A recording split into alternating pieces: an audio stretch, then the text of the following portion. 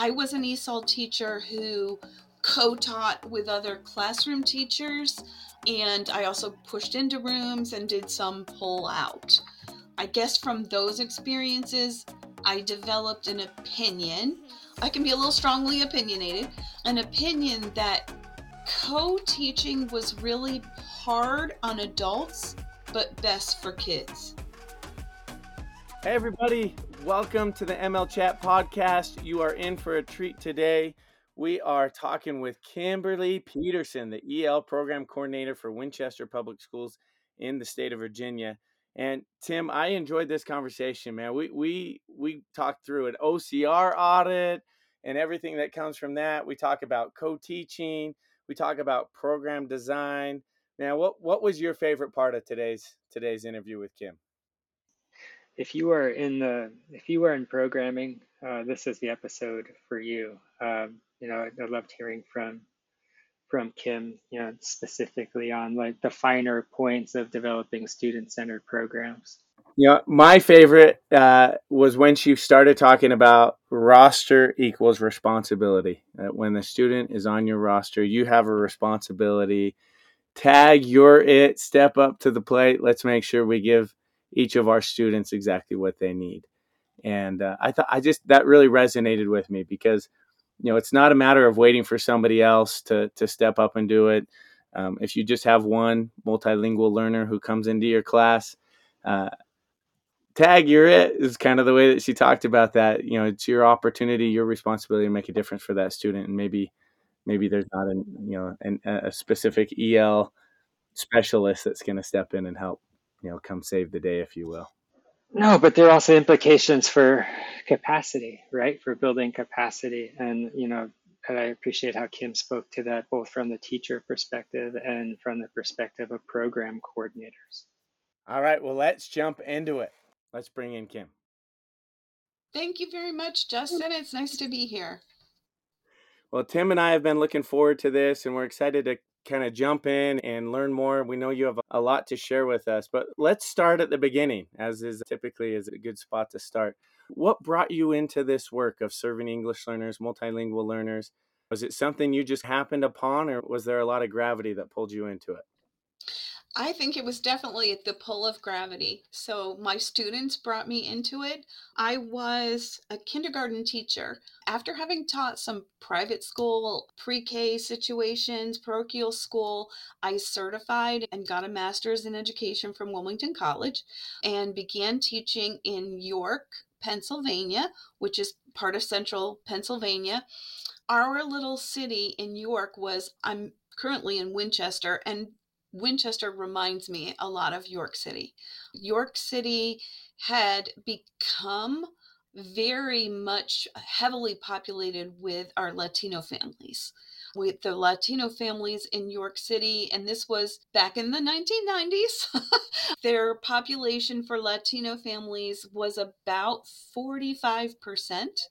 So what ended up happening was back in the day when my kindergarten class was a morning class and an afternoon class, my morning class would fill with folks who got there first. All of our morning classes filled because we transported to some after school daycares for the afternoon. So the morning classes filled up very quickly.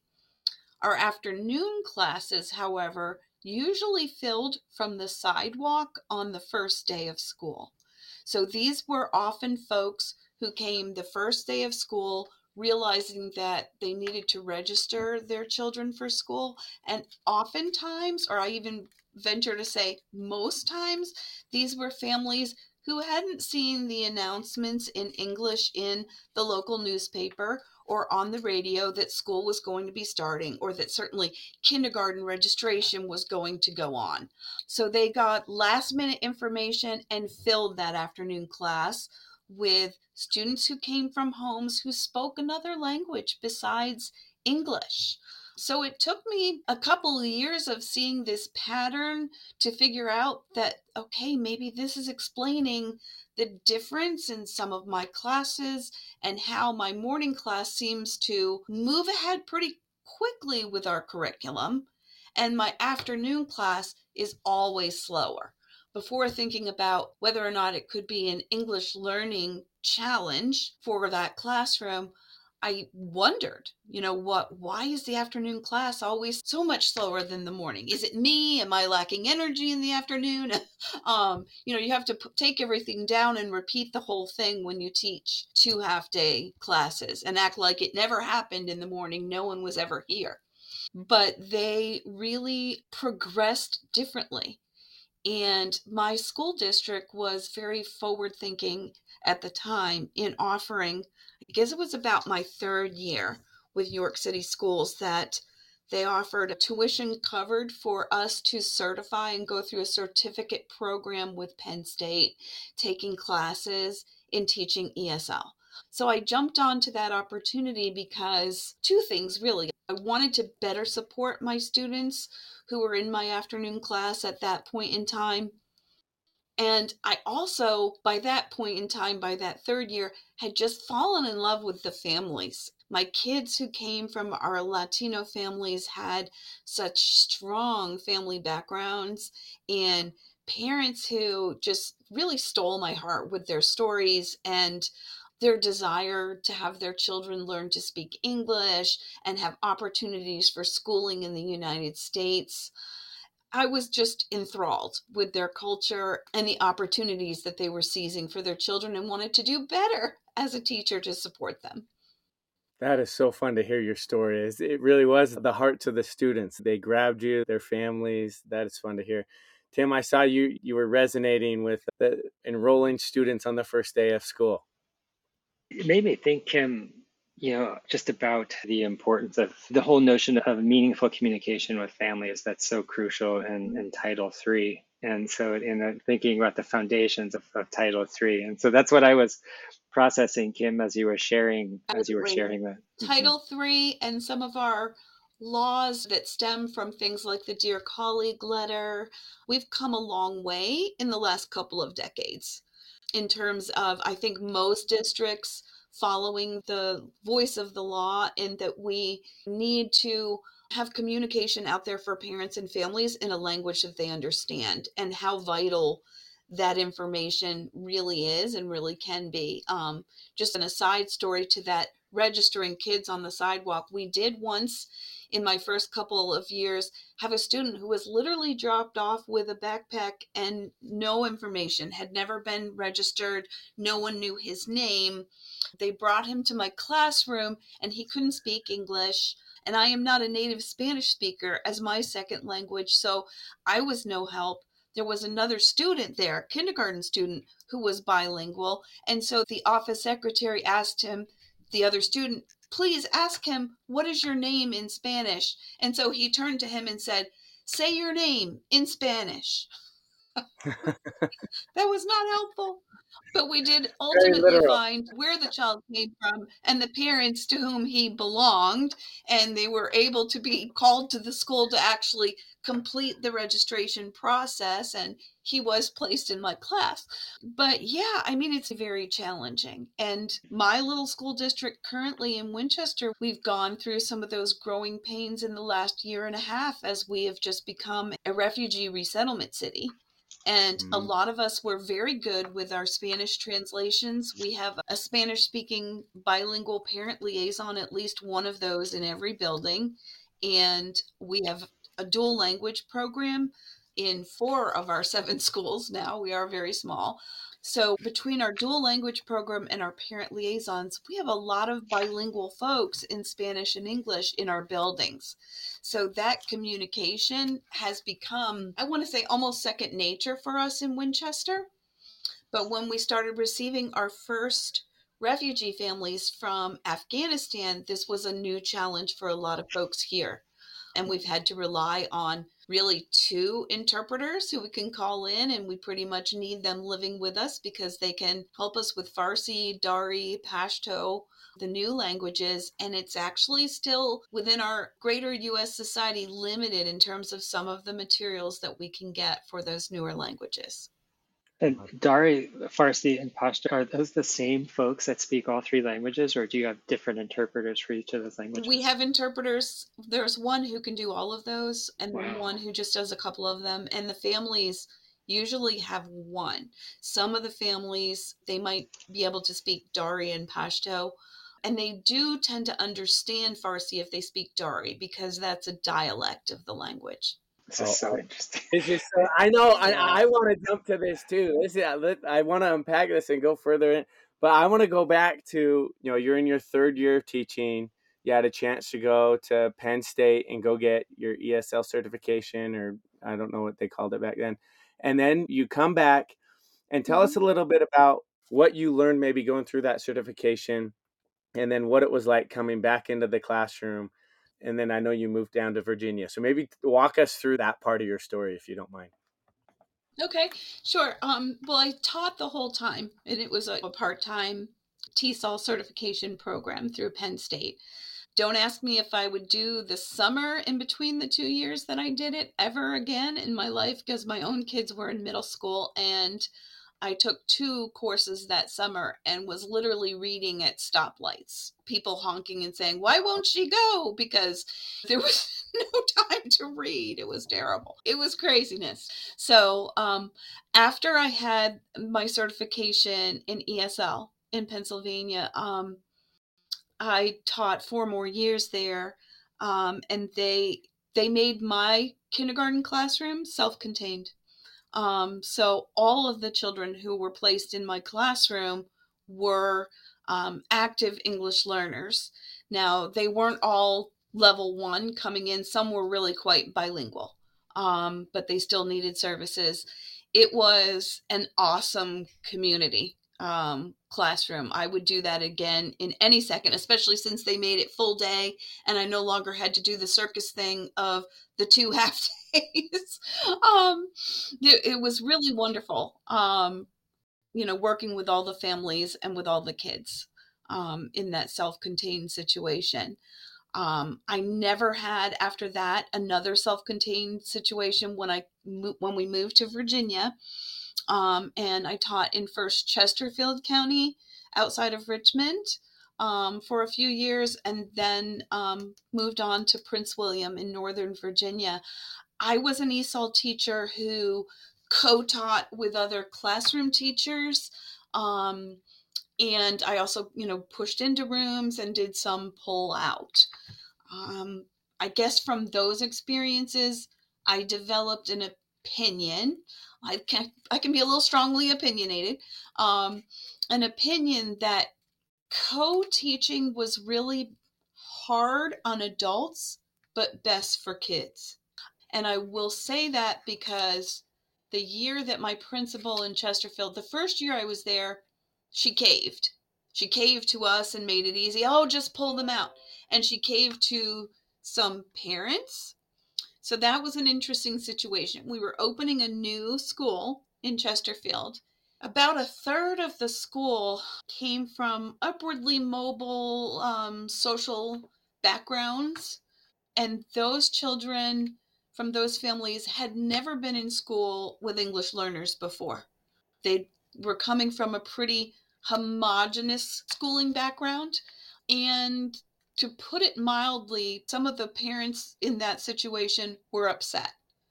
They were upset with the idea that perhaps the English learners who were going to school with their children would be very needy and would cause the teachers to have to pay a lot of attention to them, and or it might, to use the term I hate, dumb down the class, which none of those things have to happen, but it was their fear. And because I think that there were all sorts of easement issues and legal issues with opening the school, and we were supposed to be in August. We didn't move into the new building until the end of February. Parents were also upset that their kids were in trailers stuck behind all these other buildings. You know the things that happen in schools. So my poor principal was being run ragged by these parents and just said, just pull them out. So that's what we did. We pulled them out. Pretty much, I pulled kids from first and second grade and did all of their language arts in a trailer. We started out in the little makeshift cafeteria at this annex building, but that was a little difficult because I had to stop teaching when it was lunchtime and they would plunk down the mayonnaise and the ketchup. It was time to stop learning. If anyone listening is an L teacher or an ESL teacher or has been, I know they know what I'm talking about. We teach in closets. We teach in things labeled, I've seen as learning cottage, which means trailer, but it's a really nice name for a trailer. And it was okay. But the following year, my principal really was, our second year, and we were all moved into the school. She really was passionate about the idea that we would co-teach. And so we got to school and she said, okay, your stuff is in your co-teacher's classroom. She took away our rooms without telling anybody. It's like, room gone. I think I was in tears looking back. But by parent open house night, I realized the value of this, because instead of coming by to see me or maybe stopping by, oh yeah, that's our ESL teacher, that's our L teacher, I was part of the room. I had fifth graders for math and language arts, and I had first graders for math and language arts, and flip flop all day between the two. And the students just really identified with me as another teacher in the room. Oftentimes, staffing does not permit for that much coverage, and our ESL teachers get spread a little too thin for it to be that effective. But there it was. The kids didn't have to leave the room unless they were part of a small group that we were leaving the room for some targeted instruction, and we had a purpose for leaving to a smaller space. And it wasn't necessarily just English learners who were doing that. It was based on instructional need and not, you're an ESL student, you need to go out to a trailer. What an image of contrasts, Kim. Yeah. I could see the mayonnaise jar.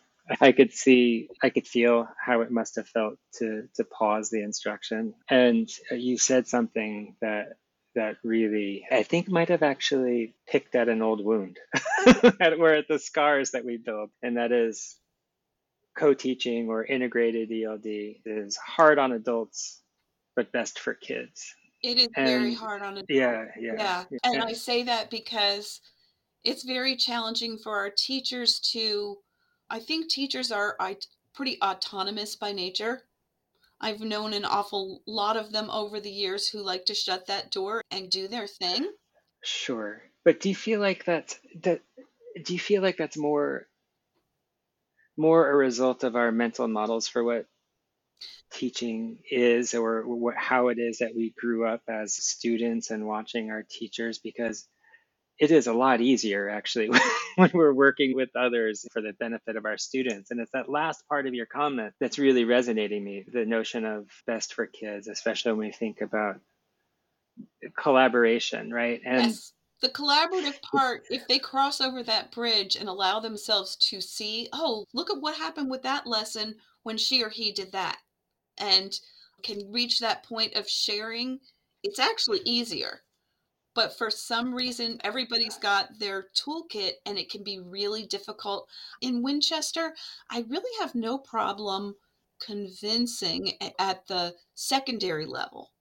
Our middle school and our high school teachers seem to do this very well, maybe because they're content oriented. It just lends itself to naturally, like, I'm teaching English, they're teaching English, we're going to do this together, I'm going to be in that room for my kids. They do that really well, whereas elementary they've had struggles with letting go of doing their thing. that's so interesting. And not to say that, I make a talk for ages about about this. I actually had the opposite experience in leading the shift in my school district, where it strikes me that when you contrasted the first year to the following year of what I believe you described your principal as pausing on the implementation of co-teaching. And it sounds to me like the conditions weren't ready for it, that we hadn't really have the right system conditions for really situating co-teaching for success. Am I reading too much into that? Or not at all. Okay. So picture this, an outhouse for a bathroom, like where we were in this annexed area of K through 2, and then 3 through 5 were over behind another elementary school. They had to build like an outhouse thing with it. It was like we were at camp. So when it rained, the kids were literally trudging through the mud to go to the bathroom or to come out to my trailer. Yeah, and it also sounds like, as far as like readiness with the community, readiness with families, the communication required for basically like changing programming or Yes, changing the lived experience in school for kids. Yeah, it just absolutely. wasn't ready yet. And that Yeah. starts with some culture clash, right? So Uh-huh. I remember standing in a trailer, which was a first grade classroom for the back to school night with the parents. And the one father was getting rather heated about why do our students have to be in trailers? We're really unhappy. And I had a Latino father who was standing next to me turn to me and say, why is he upset about a trailer? I live in we live in it. That's our home. We live in a trailer. And I just said, people have different preferences, people live different ways. So there really was a culture clash to speak of. And I think it took the kids being together to overcome some of that. That was diplomatic of you, Kim. Diplomatic response.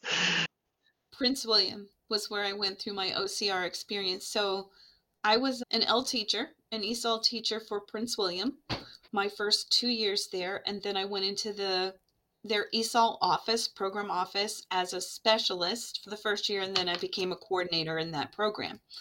In that program, once I became coordinator, I was the professional learning coordinator, and I had no idea what was going to happen, I should say, with that job, to that job, what was looming ahead, because my first year in the L program office there, my director was brand new and they had sprung it. It was kind of on a settlement agreement for Office for Civil Rights because we've been in this little suit problem with them.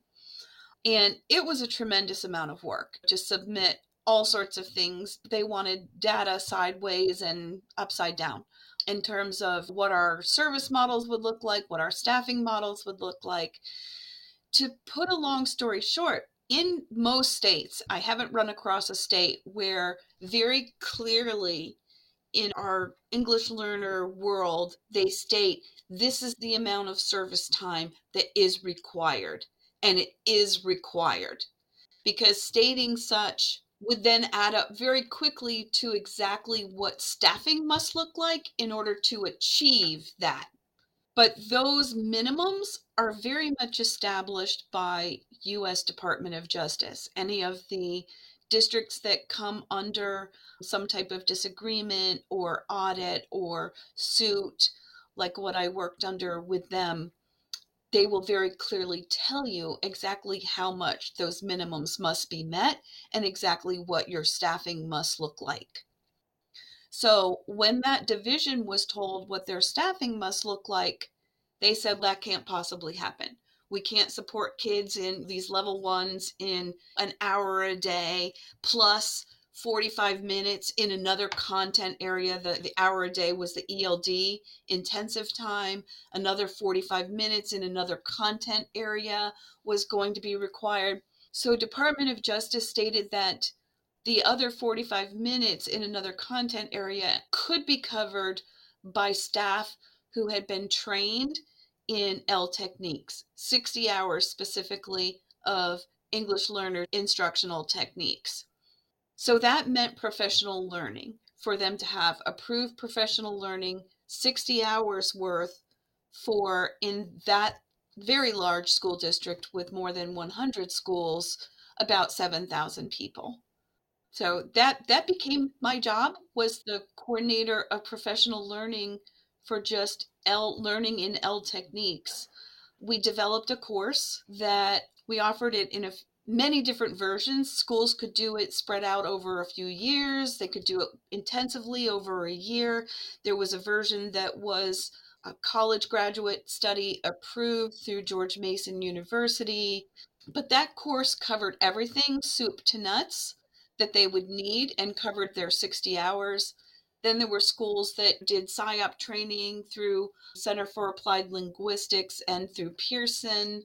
We brought in, luckily they have a very large grant because they have more than 18,000 active English learners. through the grant, we were able to bring in a lot of presenters and offer things like summer institutes with all sorts of courses and mini sessions. And we had the resources to do that, which was a luxury, but also at the same time, it was very intense at first for the principals who were told at one of our principal meetings that ultimately they were responsible for seeing to it that all of their staff received this training. I think you could have seen the roof going up and down during that meeting because it was a heavy lift at first. And there were a lot of learning pains. People, characteristic of it, I think back to people showing up for the trainings in the summer, teachers in the summer, flip-flops, coffee mug in hand. I'm here for the Spanish training. And we would say, we're not teaching you Spanish. We're teaching you how to support kids who are in your classroom who speak another language at home, or giving you some ideas about that. So yeah, there were a lot of misconceptions, but I will say that when I see folks from Prince William now, particularly their school administrators, real change occurred. Real change occurred. I haven't seen that anywhere since, but there became, over the course of working under the settlement agreement, the 3 years, and then they passed. And of course, they're always going to be, I don't know if they're monitored for the rest of their lives as a school district or how that works. We're not very far from Washington, D.C., so I like to think they didn't wander too far out of their yard to find some folks to pick on. And I'm saying it like that because the things that can get a school district audited and into some settlement troubles with Office for Civil Rights are things that exist in pretty much every school district. It can be your staffing. It could be what happened with Prince William was initially one student and one parent complaint about a student who was identified with an IEP and was not receiving enough services in both the services under their IEP and then under L services. There used to be a big saying that I haven't heard in years, but that SPED trumps ESL. And maybe you've heard that in your past. Very dangerous words. I've told my teachers, don't ever say that. And if you hear anyone say that, tell them, never say that again. Because we can't say that. It's not just that we can't say that. Right. It's that we have the obligation to meet all of our students' Right. We have the Yeah, obligation to give them. it's not one or the other. Yeah, And I it's just a know dangerous assumption. when I first came to Virginia, in my first school district here, I was given a choice for one of my students who was he was a fifth grader and would be going to the middle school for sixth grade the following year. And I was told, you need to choose. Does he go to the school where he can receive special education services, or does he go to the school where he can receive L services? Choose for him. And I said, he needs both. He's entitled to both. And it was an argument. And it's, we've got to get a teacher over there, or we've got to change that situation because we can't exist in that situation. So I would say in most states, there's been growing pains, but hopefully we've all moved beyond that. Yeah, but again, like circling back to hard for adults, yeah, but in the best interest of children. And then I think is a really crucial theme here is that when our systems aren't nimble enough to meet the unique needs of our learners. And I'm wondering, Kim, when you think back at the experience in Prince William and you go back to the scene of how difficult those first conversations were, and then now hearing how things have changed, can you pinpoint some of the things that did indeed change as a consequence of this? Yeah, I think the things that I see, and it's not really a tangible thing. It's an overwhelming sense of belongingness. One of my favorite mantras, and I've adopted this from a presenter in our L field, Miss Dorina Sackman, is roster equals responsibility. So if a student is on your roster, you are responsible for them. It's not, oh, it's that kid with an IEP. So that somehow erases their belonging and erases, as a teacher, for me, my responsibility to educate them. It's on someone else. It's on the SPED teacher, or it's on the L teacher because they're an L. what I saw happen through that tremendous growth of the training of everybody, teachers and administrators, is the idea of that belonging, that if a child is in that classroom, they're an equal, equitable part of that classroom. And that education of my using some strategies to differentiate for this assignment is going to be great for this child and this child, whether they're an L or have special education services or not. And maybe some who are unidentified as anything, but we just think it would help. It opens the door for more of that targeted instruction that is equitably delivered to all students. And that, I think, was the real change that I saw. Yeah, yeah. Roster equals responsibility, Justin. Roster I, equals responsibility. good one. Get the t-shirt. Yeah, Get yeah. the t-shirt. Roster equals responsibility. And I think I still see a few challenges because, of course, where I am in Winchester, we have not been through a DOJ, and I don't want to go there. I'm not saying let's do that, but you're chipping away at hearts and minds in some cases. And I have found that our secondary teachers, some of that is tough. So if I'm a chemistry teacher and I now have an L or a former L who's just exited the program in my chemistry class, the question has come to me, how come I don't get an L teacher to co-teach in here? Because I have an L. It's not a 1-to-1 ratio, first of all.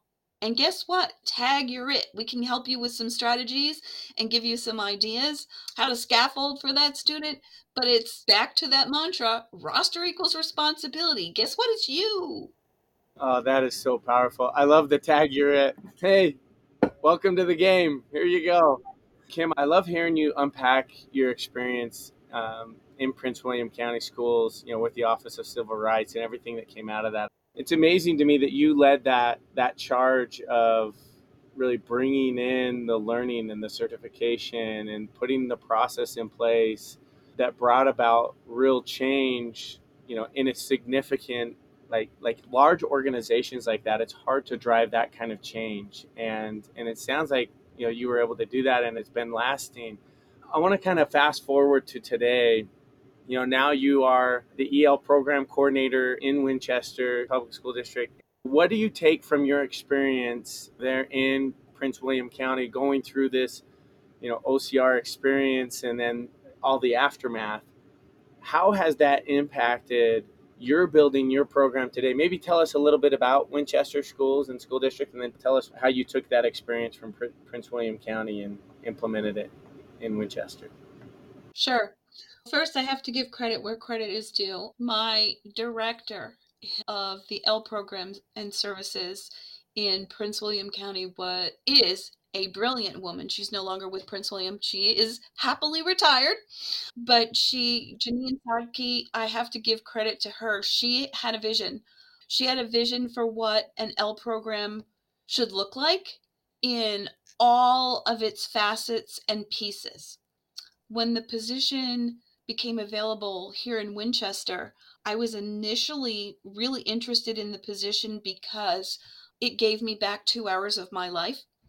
I was commuting from where we live in this northern Shenandoah region of Northern Virginia, and commuting an hour and a half the days that I went into the office in Prince William each way. And that's on a good day, because that area for shopping at Christmas time, forget it. There's no getting out. You're trapped. But coming to Winchester from where I live is a half an hour drive. And so I gained back 2 hours of my life.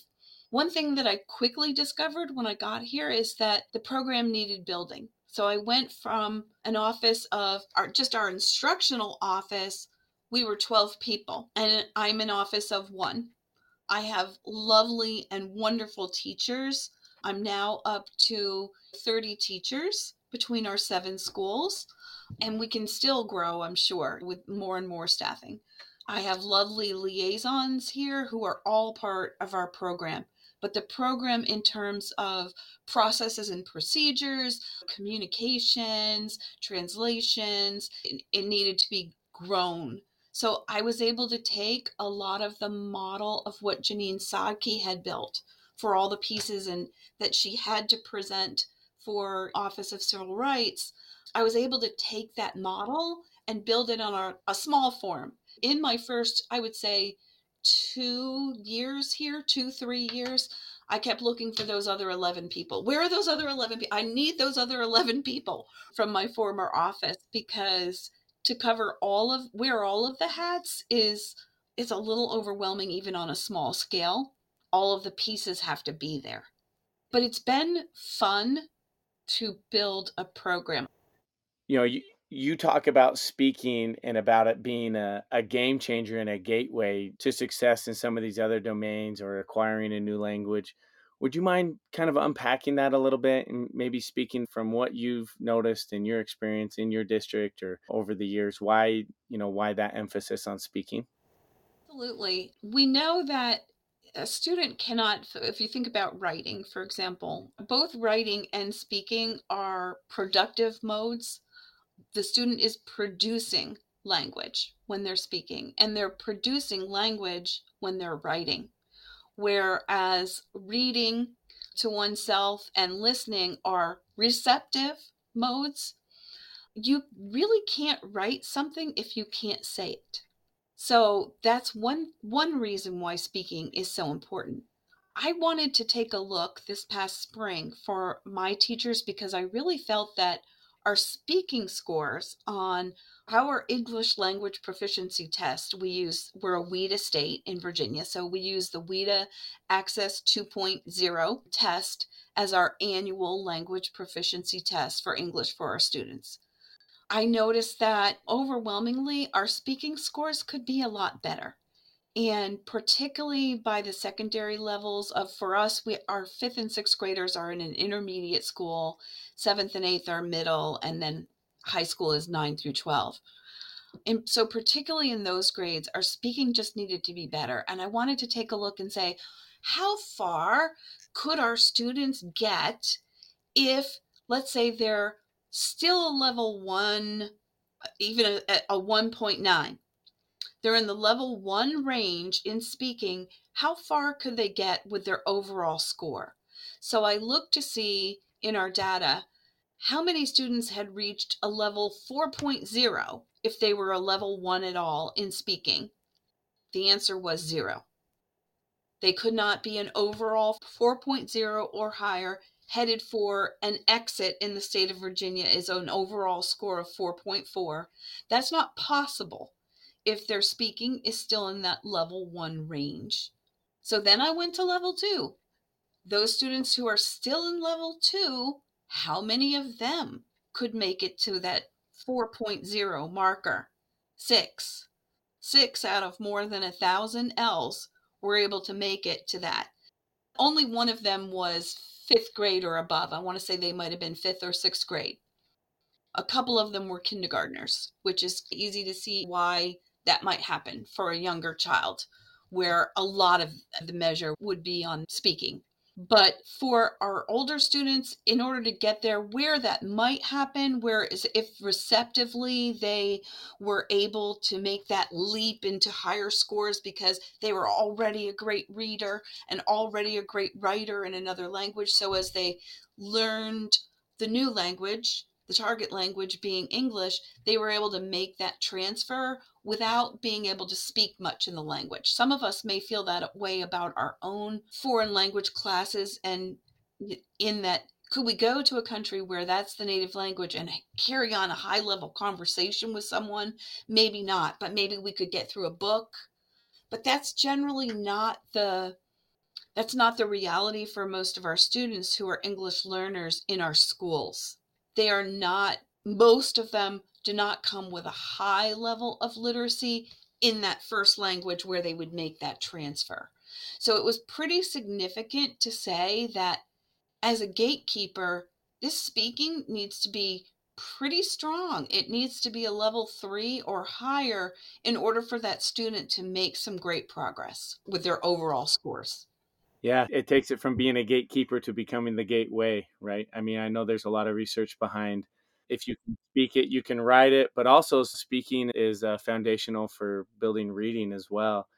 Emma Sanchez was one of my co-founders in building Flashlight 360, the initial product, and getting it going. And she used to always say, she would always remind us, if you can speak it, you can write it. And I just love that. You kind of underscored that earlier.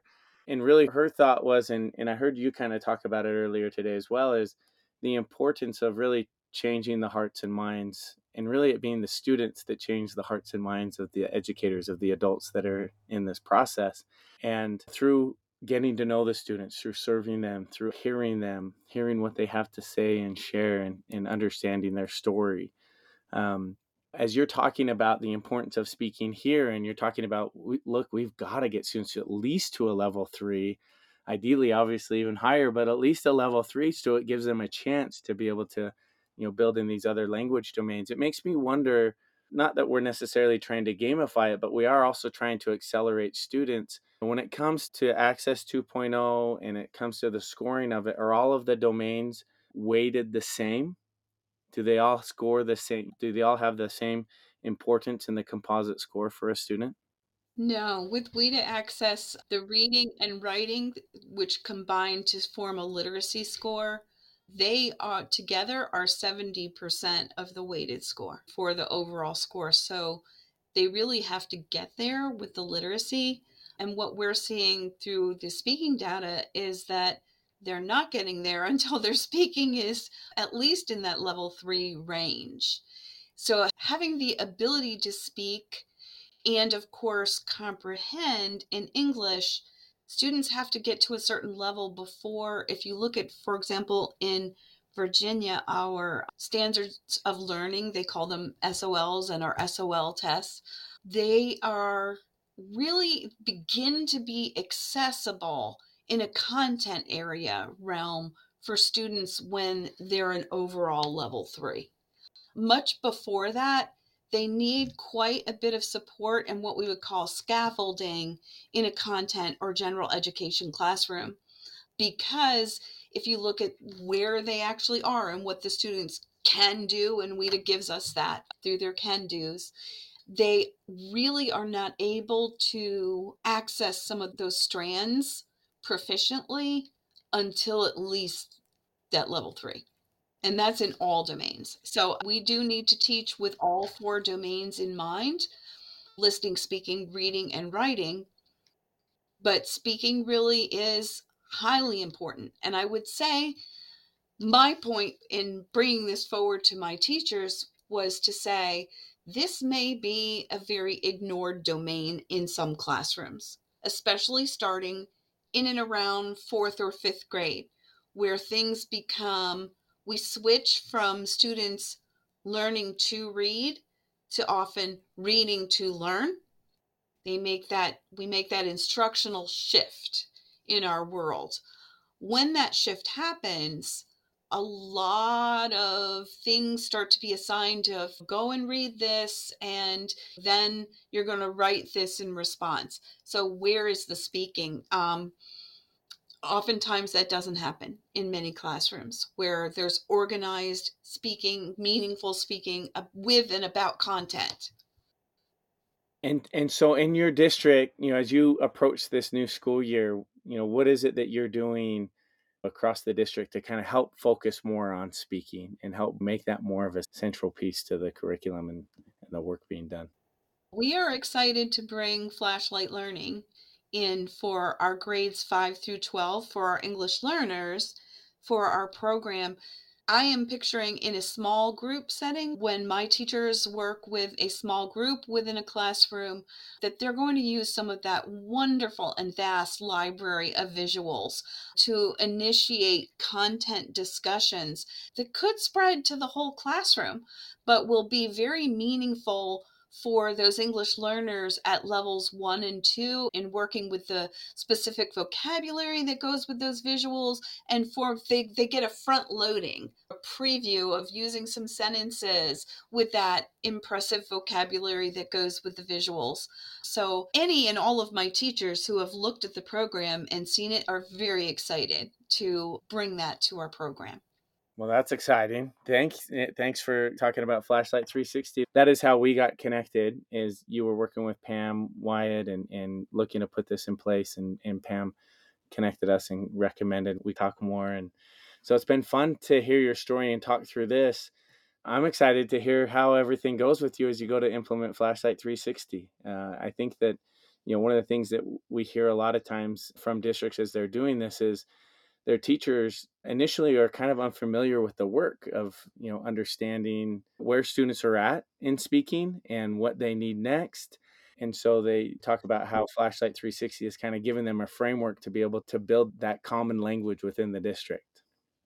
Yeah. And I think having it as both a formative assessment and some benchmark data for them to go with, teachers have been asking for something. But how do I measure the growth in speaking? I want to measure that during the school year.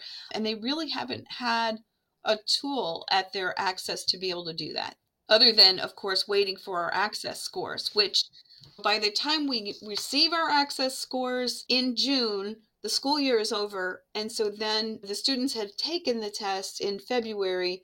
So by the time we're in August and back to school, the scores are already 6 months old. So I am looking forward to having some formative assessments and hands-on targeted instruction as a result. And that is the whole point, right? Is we can't use old data to make decisions right now. We need right now data. That's right. We want to stay current with our students and know where they are. Kim, this has been so delightful being able to, learn about your journey, hear about the mission that you've been on. I think we'd love to ask just maybe a couple of questions, kind of more rapid fire questions here as we kind of bring it home. One, for example, is if someone was a brand new EL director, if you were going to go start a brand new a program all over again, right? What's the one thing that you would do first in building a new EL program? If you stepped into one similar to maybe Winchester, or a school district that basically the EL program needed to be built again, and you went from a team of 12 to a team of one again, what's the first thing? I would do walkthroughs, walk through your buildings and see what's happening for instruction in each of those. I guarantee in most districts, there aren't that many schools that are the same, that are cookie cutter in terms of what's happening with instruction in each of those. So that has to be something that you take into consideration to building your plan, and start communicating with your ESL teachers, gathering your team. One person out on a branch by themselves is not going to be too successful, or as successful, I should say, as when they have others who are part of that team and are invested in doing what needs to be done. So if you look at what's already in existence, you can start to build from there. And I would say, like, looking at those pillars that we talked about that are outlined carefully in the Dear Colleague letter and in the USED toolkit, which is based on that Dear Colleague letter. Those outline all of the pillars that you need, but you have to look at the structures that are in place within your current district and evaluate what is that going to look like for Daniel Morgan Intermediate School as opposed to Daniel Morgan Middle School, and what's the difference between those, and where can we go from in each place. I'm just delighted by this conversation, Kim. The just the connection I've made to what you shared before is just the importance of evaluation, the importance of having an accurate sense of hearing from all of our students and all of the students that we serve. Yeah, in order to teach with the end in mind, which is best practice, we have to know what we want it to look like, right? Yeah, Tim would call that clear intended learning, right? Actually, I shouldn't say Tim would say that. That is what we're talking about here. Is that's ultimately everybody said, who says that? Whose word is that actually specifically, Tim? I want to make sure we give credit to where that. Oh, it comes from Stanford. It's Sarah Rutherford Kwok is her name. Yeah. That's right. Oh, I think one of the big things that, back when I was at Prince William and we were working under the settlement agreement, is that a lot of teachers and administrators, aha, was, hey, this really isn't that different. What you're talking about, this is just good instruction. And the answer to that is yes, this is absolutely just good instruction. But the difference is that some of these supports and extra things that you do and differentiation, scaffolding support, these are things that are good for a lot of kids, if not all kids, at some point or another in their educational career. But for an English learner, these things are vital. That's the difference. I'm pretty sure that was your mic drop moment right there, Kim. I couldn't agree more. Well, Kim, I think there are so many amazing things throughout that you've said and that you've shared that are going to really, impact our community and our folks. It's been really, really valuable. I know that Tim and I are both going to start taking that roster equals responsibility. That was so powerful. And earlier when we were talking about the co-teaching and how it was hard for adults but better for students, and I think that really resonated because I think a lot of the things that are best for students are harder for adults, right? Yeah, we have to get over ourselves and get past the point of saying, "Well, where's my desk? How come I don't have a closet?" All of those things. Where's my table in the lunchroom? That's right. Well, Kim, I'm sure a number of our folks would love to connect with you. And if anybody has any additional questions or follow up, or they want to reach out to you, is there a good place for them to? Is an email a good spot, or do you have a spot on Twitter, or how should they find? My email's a great spot. Yeah, my email's a great spot. I'm always on email. Okay, we'll put your email into the show notes, as well as a link to a number of the other things we've talked about today. Do you have any parting wisdom or advice for maybe a teacher that's just getting started? This is going to be their first school year. Right now, they're just getting started, and let's say they're going to work with English learners. What would be your best piece of advice here as we wrap up? My best piece of advice is be a willing learner as a teacher. Be willing to collaborate and learn from other teachers around you, because usually in almost every school, certainly in every school I've been in, there have been people who have had far greater years of experience and experiences compared to me. So I learned from a lot of those people, and I can still learn from even brand new people. We learn best from each other's, just like the kids do. The temptation as a new teacher is I've got to practice my and develop my own toolkit. And while that's true, the temptation is to grab the kids at the door and go.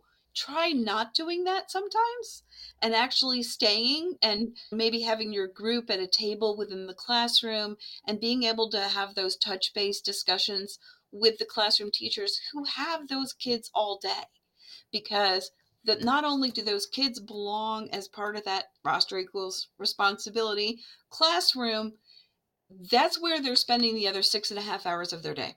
So if you can talk about what's going on in science, even though you're not in there in science, you're going to be so much more helpful for your students and for their teachers if you collaborate. So that's my word of wisdom. Beautiful, amazing words, and to be constantly learning, right? I think what's hard, a lot of our new teachers, and as nationwide, it's a struggle to find highly qualified teachers. And it's certainly a struggle to sometimes find teachers who are certified as ESL and highly qualified as ESL teachers. We're getting a lot of what we call career switchers, people who we have career switcher programs in Virginia where ESL is one of the things that if I could be a pizza delivery person and now go and I have a bachelor's degree, do a career switcher move, and within a few short months, I'm in a classroom. What's hard about that is when you come in as a ESL specialist position, it's like you're looked to bring something to the table in terms of that collaboration, and that's really hard to do if you've never been a teacher before. So I think some of our folks are in a really hard position with that, but just saying that's okay. You're going to learn from some very experienced teachers and be willing to do that. It really cuts both ways, right? Hmm. In the sense of often when we talk about co-teaching, there's the benefit of having job embedded professional learning, Yes, that everyone's skill set is honored as a part of that collaboration, but easier said than done, right? exactly. The challenges are real. Yeah, but also accepting that coherence in a student's school day is so vital. And my takeaway from this Yeah. is ensuring that our programming and our systems Right. really privilege the student experience before thinking about, say, how it might be inconvenient for adults. Inconvenient for adults, but think about the equitable opportunities for the student. And are those happening if we fracture their day? So if you think of that student who has an IEP and they go with those folks, and they're also an L and they go with our folks, and they keep leaving the classroom, maybe they have speech, gosh, I mean, some students may literally be left with 20 minutes if they're in their seat in their classroom, and that's actually just not okay. We have totally It's fractured not. their learning in a way that's not good. Yeah, we can do better, and we have to do better. We have to do better than that. Yeah. Yeah. Wow. Thanks again, Kim. Thanks for being here. Tim, thank you. I'm excited to unpack this more with you, Tim. But Kim, thank you for being with us. All right. We'll see you later. Yeah. What a pleasure to meet you. It was a pleasure talking with you. Thank you.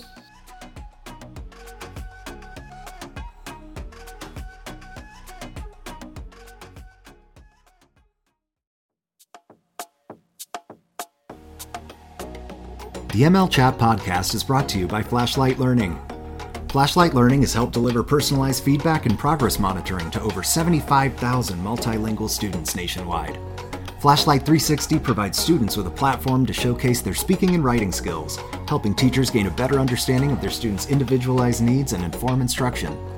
Teachers are talking about the increased confidence and language proficiency growth they're seeing in their students. A recent study from Johns Hopkins School of Education demonstrates that Flashlight 360 had a significant positive impact on WIDA Access overall composite scores. To learn more, visit flashlight360.com/study.